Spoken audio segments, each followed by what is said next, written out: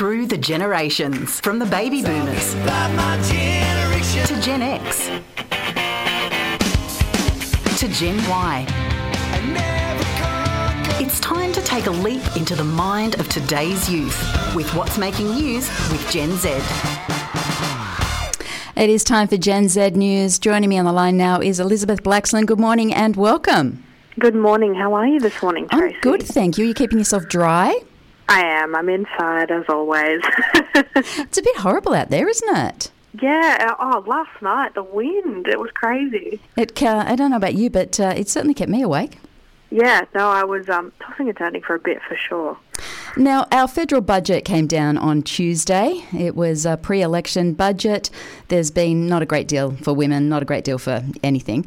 But Scomo has covered himself in glory in the last 24 hours. He has a solution for Gen Z, a very simple solution to buying a house. What is it?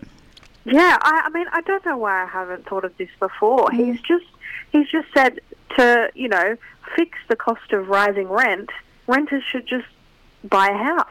Have you thought of this, Tracy? No, I haven't thought of that.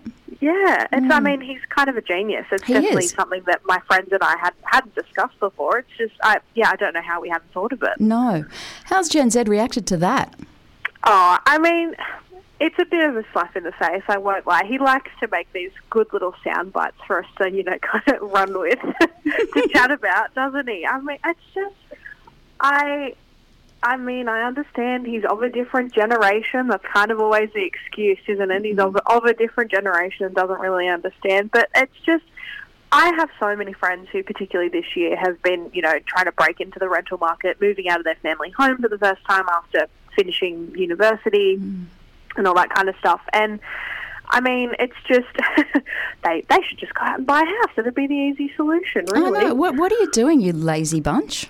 I know. And I mean, it's obviously, most of the rental market isn't just young people, but I know that you personally have had some personal experience with this as well. It's just, I mean, the last year in particular saw the biggest jump in rent with almost a 12% increase, which has been the biggest jump since 2009, so since the global financial crisis in 2008. And then there's also been another rise since then this year as well. And it's just making it's so extremely unaffordable for young people who, want to move out for whatever reason, whether they need to, whether they've decided it's time for them to move out. It's not feasible for most people until they leave university, are working full-time jobs and can afford to. Which brings us to the next problem, which is, okay, you're renting, but you need to buy a house. The amount you need to borrow to buy a house, the amount of deposit you need, it's 8 years before you can even look at buying a house, and the prices are just astronomical. Exactly. I mean, unless you start saving when you're in your mid-teens, and that's something you're already thinking about, which for most people isn't. I mean, when you're 16 and 17, you're not thinking about, when you're going to buy a house. It's not the first thing that's on your mind.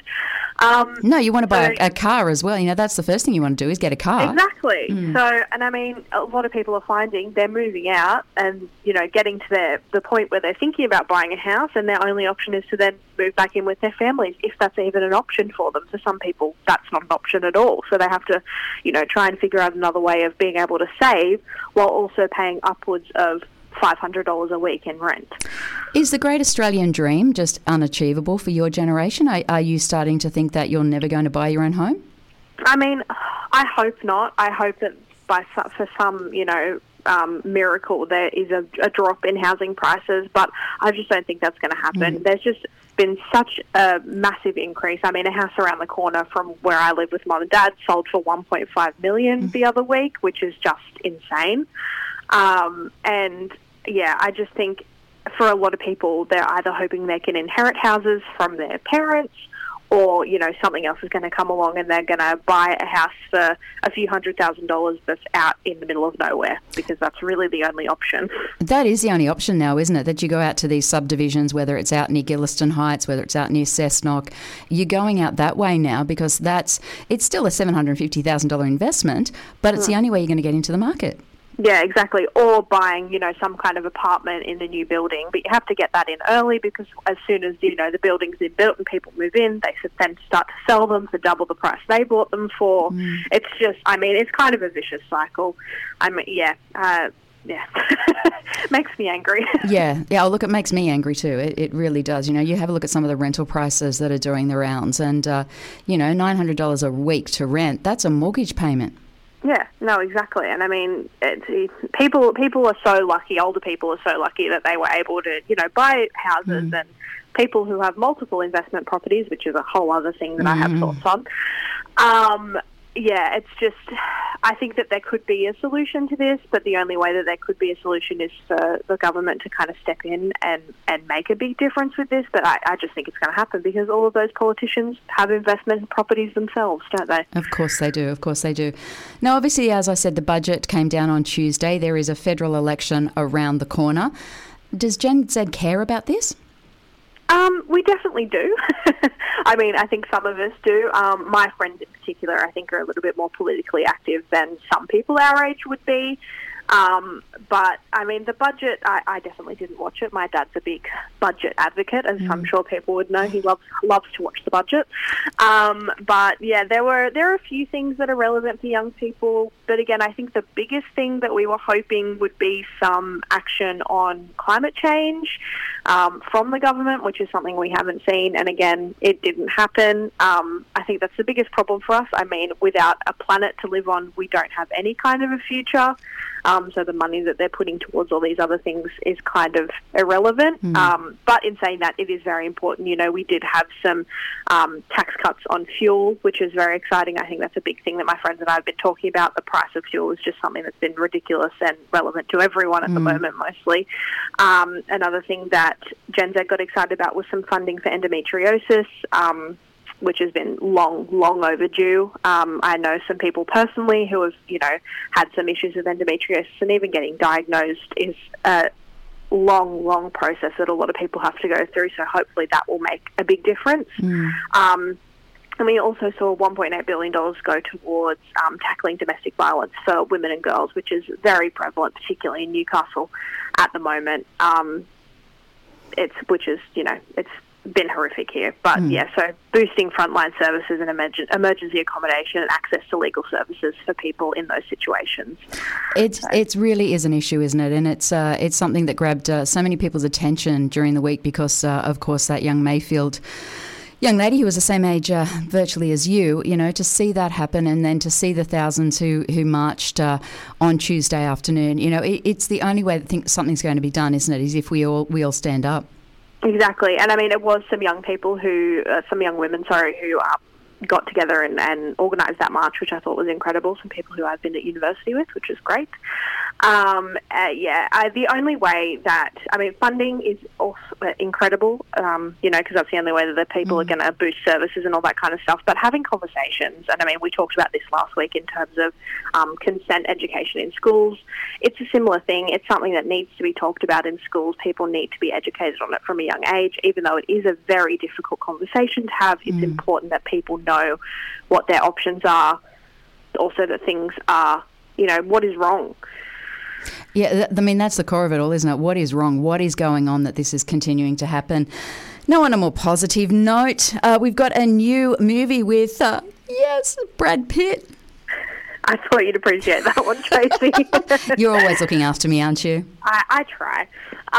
So the new film, the trailer, for the new film called Bullet Train has just dropped, and it's very exciting. It's an action comedy, and it's super colourful. It's kind of giving me Wes Anderson vibes. People who know him, Grand Budapest Hotel, French Dispatch was his latest film, very kind of artsy, colourful films that he creates, and similar kind of vibes. It's set in Japan, in Tokyo, so you've got all those big kind of neon lights that you see all throughout Tokyo, and it's set on a bullet train, and it looks fun. Aaron Taylor-Johnson, Joey King, and Brian T. Henry also star in it as well. It's quite a big cast, actually. It is, it looks very exciting. I like it. That sounds like a great one. Now, I have to ask you a random question without notice. Have you watched Bridgerton Series 2 yet? I have. I haven't finished it, so no spoilers. But I binge-watched it. Started.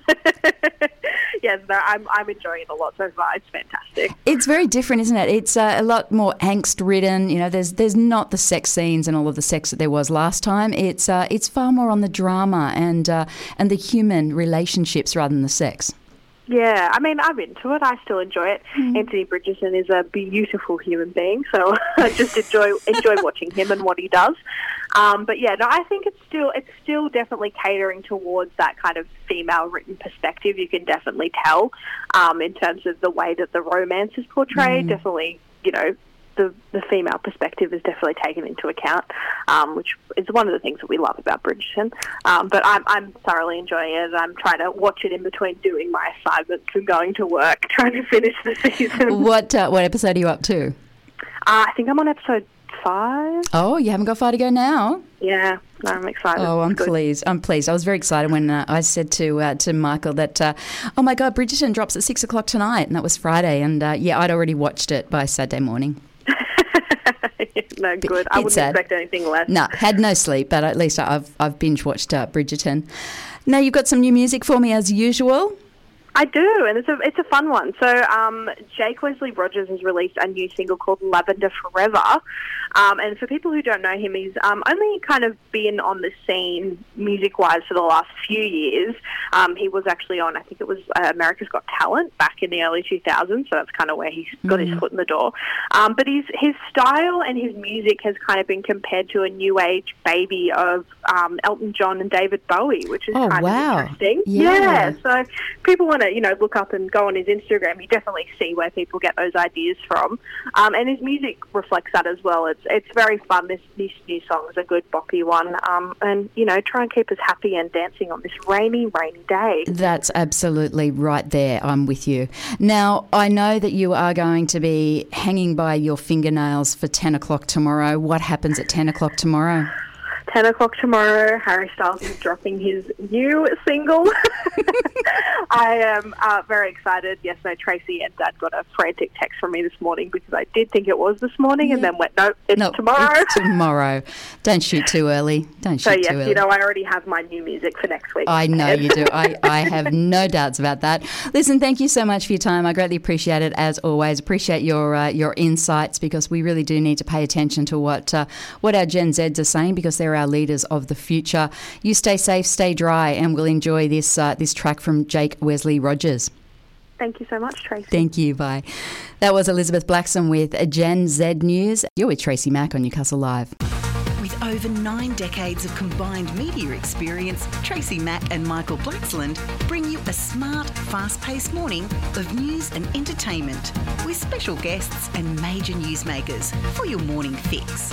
Join Tracy Mack for Newcastle in the Morning, weekdays from 9, only on Newcastle Live.